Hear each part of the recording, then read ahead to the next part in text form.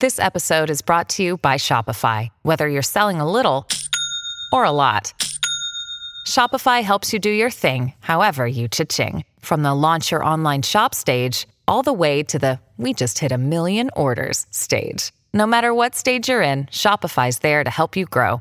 Sign up for a $1 per month trial period at shopify.com/special offer, all lowercase.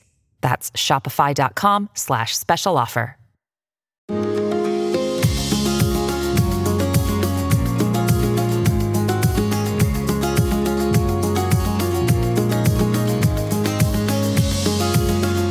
You are listening to the Thoughts from a Page podcast, which is a member of the Evergreen Podcasts Network. My name is Cindy Burnett, and I love to talk about books with anyone and everyone. While listening to my podcast, you will hear author interviews, behind-the-scenes conversations about various aspects of the publishing world, theme discussions with other book lovers, and more. For more book recommendations and a complete list of all of my interviews, check out my website, thoughtsfromapage.com, and follow me on Facebook and Instagram at Thoughts From A Page. In 2022, I would love for you to join my Patreon group. I offer at least 2 bonus episodes a month and a monthly advanced read and pre-publication author chat. For those on Facebook, I host a special Patreon Facebook group where we all chat books. Thanks so much to those who already participate, and I hope you will consider joining us. Today I am chatting with writing duo Jayma Fixon and Regina Soroy, who together make up Audrey Blake. We are talking about their latest book, The Surgeon's Daughter. Audrey Blake has a split personality because she is the creative alter ego of Jayma and Regina, 2 authors who met as finalists at a writing contest and have been writing together happily ever since. They share a love of history, nature, literature, and stories about fabulous women. Both are prairie girls. Jayma hails from Alberta, Canada, and Regina calls the wheat fields of Kansas home. I hope you enjoy our conversation.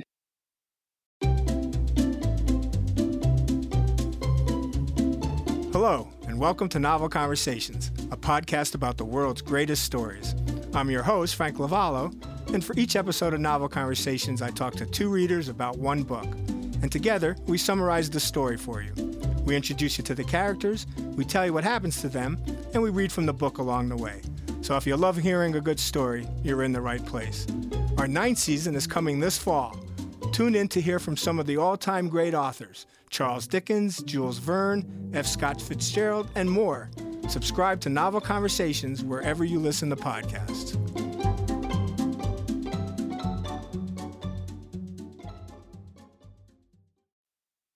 Welcome, Jayma and Regina. How are you 2 doing today?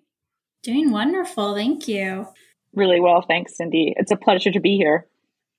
I'm so glad you're both here. And you guys write together as Audrey Blake. And I can't wait to talk more about that because I read your first book, The Girl in His Shadow, and I loved it. And I just finished The Surgeon's Daughter, and I also loved it. So I'm really excited to ask you all sorts of questions about the writing process, how you decided to write together, and the books. Well, thank you. We're so glad you liked it. There's really nothing better to hear than that someone enjoyed our stories, and we appreciate it so much. Absolutely. Well, why don't we start out with one of you telling me a little bit more about The Surgeon's Daughter for those that won't have read it yet? Well, The Surgeon's Daughter is a story that takes place in the mid-1840s in London, Victorian England, and it is set in a real scientific world, but we use fictional characters, and it is one woman's quest to join the medical field. She is raised by a brilliant doctor who is modeled after really famous doctors of the day. And she wants to take her place and show the world what she knows. And that is a complete impossibility because it is illegal at the time. And there is no place for her to take. The world has not made a place for her yet. And so she's going to have to force her way in. And so it's a story about her journey, and it's a story about the medical world. And there's an exciting subplot of the discovery of anesthesia, which happened right in the year that we're covering, which is just an amazing and fascinating discovery in the scientific world. I thought that part was absolutely fascinating, and I really enjoyed learning a little bit more about it and how it was administered at first, when it was safer, when it wasn't. I really enjoyed that aspect of the story. So did we. It was fascinating to research. I bet it was. And just crazy to think about women. And of course, this was a while ago, but still the fact that women weren't allowed to be doctors or surgeons and that men were so repulsed by it almost and so offended that women were trying to step into their world. It's just a little hard to think about in today's world. Yeah, it was considered such an ugly world. If you think of surgery before anesthesia, it's not a pretty sight. It was pretty gory and bloody. It took a lot of strength, and it really was not considered a woman's world. Like, what type of woman would choose that for herself? And so I think that's what men were repulsed by, is they thought there just could not be a proper woman who would want to be a part of that world of pain and suffering and blood and gore. And I don't think they ever saw it as a woman wanting to be a part of the world of healing. They just saw the more masculine side of it, and they did not see the contributions that women had to make to the world of science and healing. I think that's a good point. And you have a section of the book where they're at a party and somebody is wanting to ask more questions of Nora about what she does. And then people are like, this is not polite conversation. So I think those things weren't really discussed in public or in, depending on who you're with in society in that era too. So it was a very different time. Yes, very different. Well, let's talk a little bit about the writing process. How did you guys decide to write together? What does it look like when you write together? Like, who does what? This was new for both of us. We've never done collaborative writing before, but we'd been quite close critique partners with each other for some years. And so one weekend I was visiting Regina in Kansas. We were attending a writing conference together. And Regina said she'd been reading books about the discovery of anesthesia and 19th century medicine, and she was completely consumed by it. And she wanted to write a book about it. And so she just said, let's write a book about this. And I said, okay, but not in first person. And I mean, there's no one other than Regina that I would say that to, but it was such an easy thing to say yes to because we knew each other's writing so well. We have a really complementary skill set. And I think that's what made us really ideal critique partners for each other. And Regina had also kind of sneakily, I think, left one of these books that had inspired her on the nightstand when I came to stay. So I had started reading the first few chapters. And so I just found it as absorbing as Regina did. It was enthralling. It was easy to be obsessed about. And how do you break out who does what? I mean, do you both research? Do you both write? Do you write together? Do you write alternating chapters? What does that whole process look like? Everyone we have spoken to says that we do it very differently than they have heard other authors do it. We both research everything. We try to create this hive mind where we both know as much as we can about the subject. And then what happens is we try and just write chronologically. We try to map out what scenes we know are going to happen. And then one of us starts, and then we hand that document over to the other person. She puts it in editing mode and just treats it as if she had written it and she were editing her own work. Just a sentence out here, a word out here, a new paragraph here, sends it back. And again, we just treat it like it's our own work. I don't like that word. I do like this one. Ooh, that gave me a great idea. I'm going to add another sentence. And so there is no delineation. There's no page that I can say that's Jema's page. There's no paragraph that she can say that's Regina's paragraph. We've both touched every sentence of the book. What sentence she starts, I finish, and vice versa. Does that ever cause problems for the two of you? Do you have disagreements, or for the most part, is it a pretty smooth process? For the most part, it's a pretty smooth process. We understand each other really well. Once in a while, and again, this is very once in a while, we have something that we both feel strongly should be, I like it this way, you like it that way.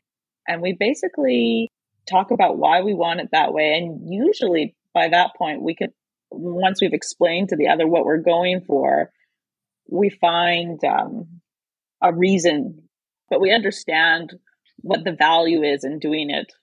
And if we don't find that, which maybe has happened once or twice, then we go with whoever cares the most.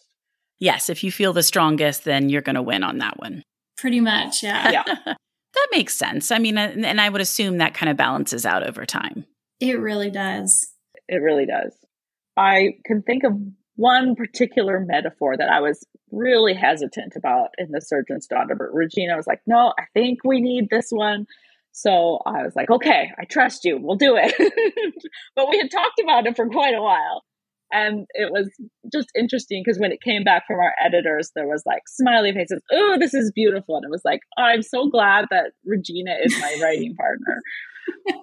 Because we both see things that the other one didn't see. And I didn't see that one. I was hung up on semantics and was like, maybe we're asking the reader to stretch their mind a little too much. But I was wrong and it totally worked. And I think that's a good explanation of our partnership, is we both can do some things that the other can't. And so I'm just really grateful that we can do stuff together, because we truly do make a better story together than we do apart, I think. I agree. So do you consider this a series, or do you consider them standalone books about the same character? And are you going to continue to write about Nora? I've always considered it a series, because it just, whereas you can pick up one and it will stand alone, I think it gets richer and richer as you continue the story and as you know the characters better. And we have hopes to do a third book someday, but right now we're in the middle of a completely different standalone, so it will have to wait. But we have more to say about Nora and Horace and Daniel and their world. You writing the standalone together? Yes. Okay, good. Later on, we can talk a little bit about that. That's fun. So you get decently graphic when you're writing about cesarean sections. How was that for you?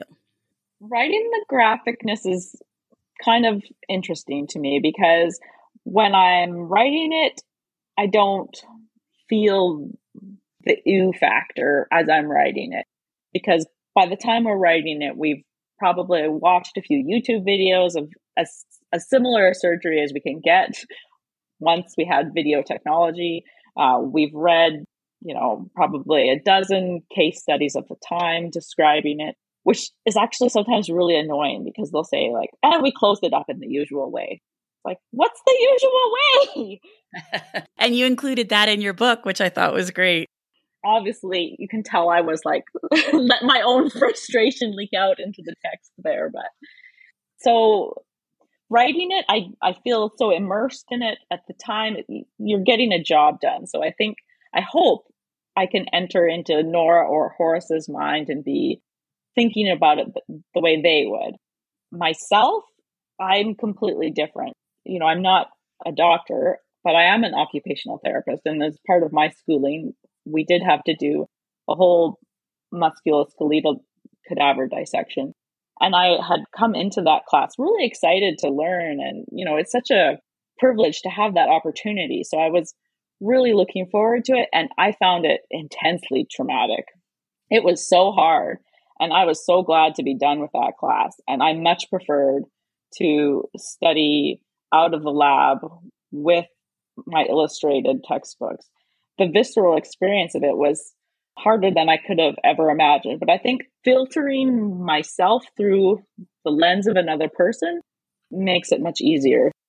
I can't even imagine. I'm so squeamish that the idea of, standing there over a dead body and then having to watch things happening to it, I couldn't even, I could not do that. But I didn't mind reading it in your book. And the parts that I found a little squeamish, I just went right over quickly. And that's the beauty of reading, is you can kind of skim over parts if you're worried about them being too graphic. Absolutely. And I totally do that too. Anytime, I don't read a lot of horror, but anytime I do, if it's like really scary or gory, I'm like, there's like a fan of breeze as I'm flipping the pages to get past it. Yes, and I definitely didn't find it like that, where I had to get past a lot. But there were a couple times I was like, you know what? I've been through a couple of these surgeries myself. I don't really need to go great in depth, and just kind of skipped a couple sentences or so, Mm-hmm. And the idea of not doing that with anesthesia, like when you were talking about Nora, the woman doctor that she's working with in Italy was doing those procedures without anesthesia. I was like, oh my gosh. It boggles the mind. It truly does. I have no idea how people could handle it. Anytime I have anything medical that is remotely uncomfortable, I want the full the full dose, please. I'm the exact same way. Well, what surprised each of you the most about writing this book? You want to start this time, Regina? I think what surprised me the most was how alive the journey felt for me to go with her to Bologna and to walk those streets with her and to be in those places with her. My family hails from Italy, and my brother lived in Italy for 2 years, and my grandmother was from Italy. So it was really a special experience for me, even just in my mind, to walk through those halls with her and get to honor that country as a place that was a forefront for possibilities for women. When the rest of the world said it was not possible, Italy said, well, you can study here.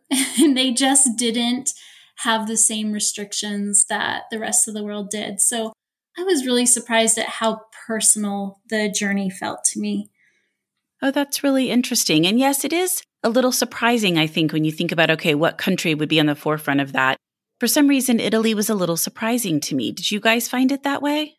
Well, it does, because I think we often have this idea in our modern world that somehow religion and science are fighting each other, that they're at war with each other. And so we think a culture as steeped in Catholicism and religion as Italy, that maybe they would be much more traditional or patriarchal, but they weren't. And not that they weren't at all, but they had some really open minds when it came to some of the roles of women, which I think surprise us and maybe tell us that we might not have the right ideas about everything all of the time. Sometimes the world surprises us. Well, and to not be so quick to judge just because certain countries share similarities doesn't mean everything is going to be the same in every country, which is a great lesson across the board. Yes. So what do you hope your readers take away from this book? I hope when readers finish this book that they feel wiser. I hope that they feel like all of the research that we did and did our best to condense it into a really digestible and memorable story.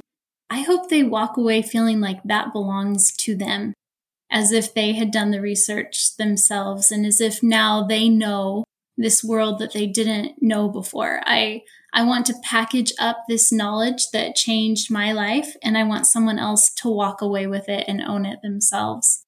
Oh, I love that. What about you, Jema?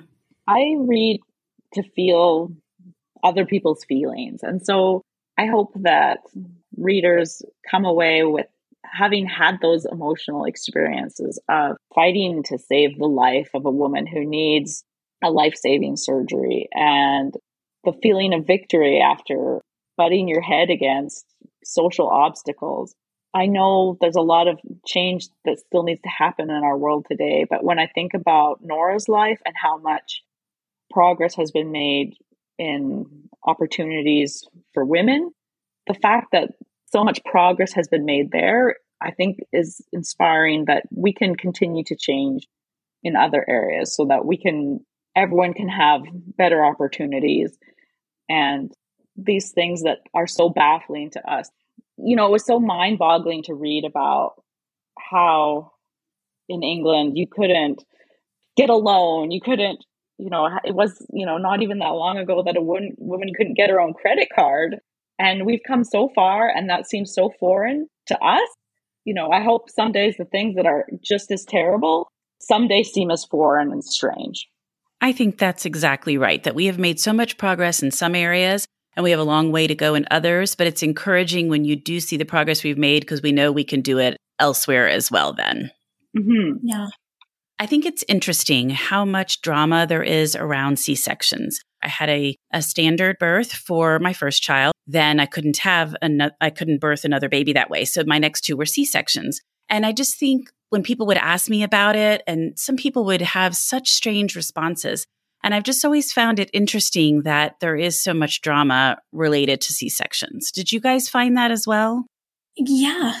To me, it just seems like a simple idea, right? If we cannot have a child in a typical way, we need to find a safe way to have that child. There's no option, right? You can't keep it in forever. It just seems like it's very intuitive to me that we need another way when one way is closed. So yes, I think there is a lot of drama about it, but one of the things that I just loved about focusing Nora on the cesarean section is that surgery was a man's world, and especially experimental, dangerous surgeries like internal surgeries. This is the beginning of internal surgery. Internal surgery really wasn't heard of until anesthesia was possible. It was incredibly rare and not successful. And even after anesthesia, it took a long time for people to say, yes, we can actually go inside the body to the organs. That's a brand new idea in this day and time. So that was a man's world, but childbirth is a woman's world. And that had historically been a woman's world, women helping women to have babies. We weren't yet in this idea where a woman goes to a hospital and a man births her baby. It was a woman's world still. And so I love that joining of making Nora a bridge between the scientific club of the man's world of surgery and the female maternal club of women and childbirth. And I just thought that was such a fascinating dynamic to have her stand on both sides and be a bridge. I agree completely. And I think it's so interesting to read about this in your book in terms of it being new to go inside the body, because to us, that's so common and obviously happens regularly. And so it's such a novel thing in the story. And it was really interesting to be reading about it as it was new and on the forefront versus something we just take for granted. And then you talk in your author's note about how antibiotics made a big difference because even though they could now go into the body, once you had infection, there wasn't a great way to stop the infection. So I just felt like I learned a ton. Yes, germs went into the body with you. Right. Yes, exactly. And that still happens, no matter how hard they try. But at least the antibiotics can take care of getting the germs out. Yeah. Well, what about your beautiful, beautiful cover? I love it. And we didn't choose the cover for this one or The Surgeon's Daughter, and maybe this is just a little silly, but so many historical fiction books have women facing away, so you just see their back. And so I love that the designers at Sourcebooks both times gave us a woman not facing away. And I like the symbolism of that. Nora is someone who's forward thinking and she's looking forward and she's looking ahead. And the women that we modeled her on were standard bearers for other women. They made it possible for the next women to come after and go further. Well, I'm so glad you mentioned the women facing away because that was actually going to be my next comment, was that is one of those things that just drives me insane and I frequently talk about it. So I was so happy to see Nora looking at us, or at least looking forward, not backward. So I think it makes a huge difference. And it's just nice that I think slowly but surely, hopefully that cover choice is going away because I'm seeing less of it. Still seeing it, but seeing less of it. It is ubiquitous, isn't it? Yes. That's a much better word. Thank you. And I like that the scalpel's on there too. Ooh, I do too.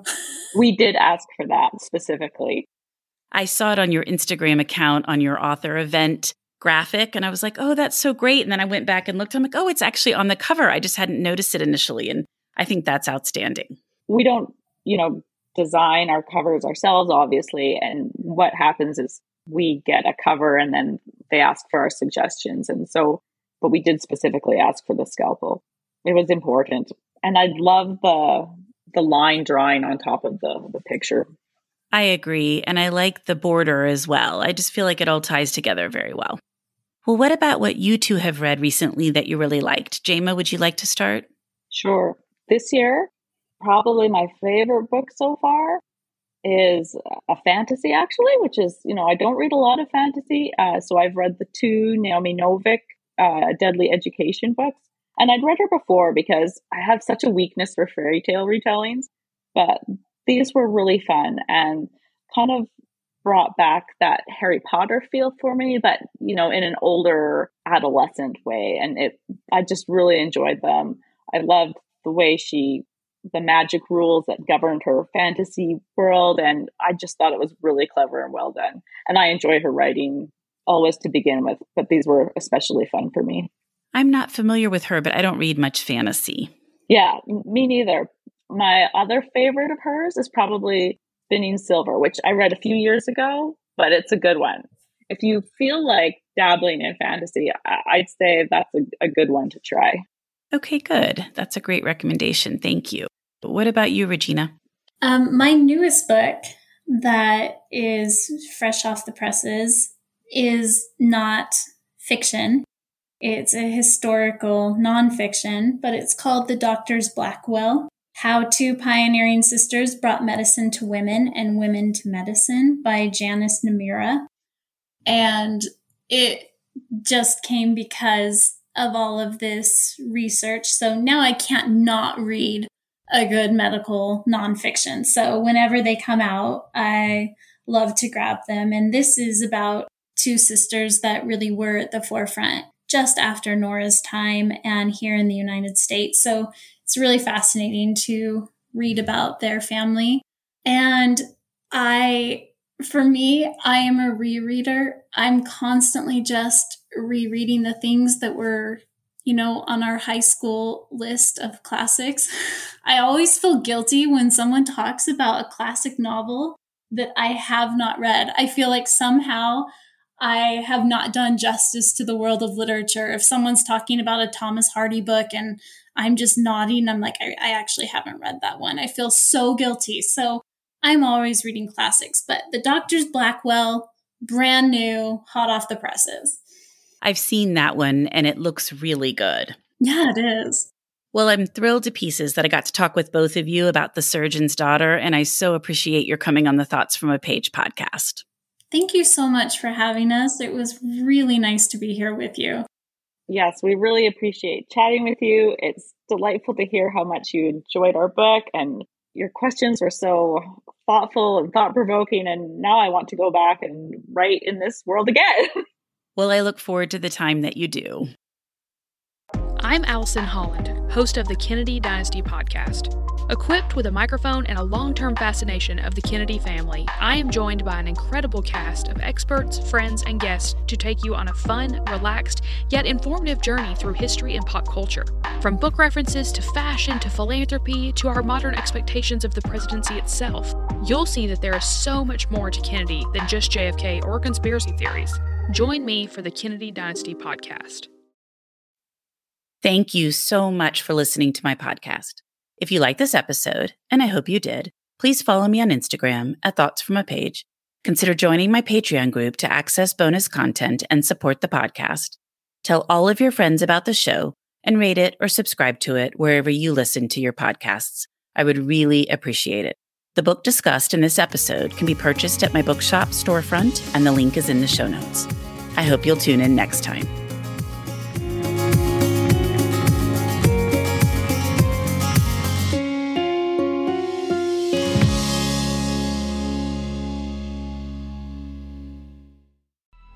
Coming up on 5 Minute News, I'm Anthony Davis. You might think it's partisan because maybe it's critical of one side or the other, but it's not, it's just the truth. And I think that's also something that's kind of unusual for Americans listening to the radio or to podcasts, because the news landscape in the States has been so partisan for so many decades. So 5 Minute News is verified, truthful, independent, unbiased, and essential world news daily.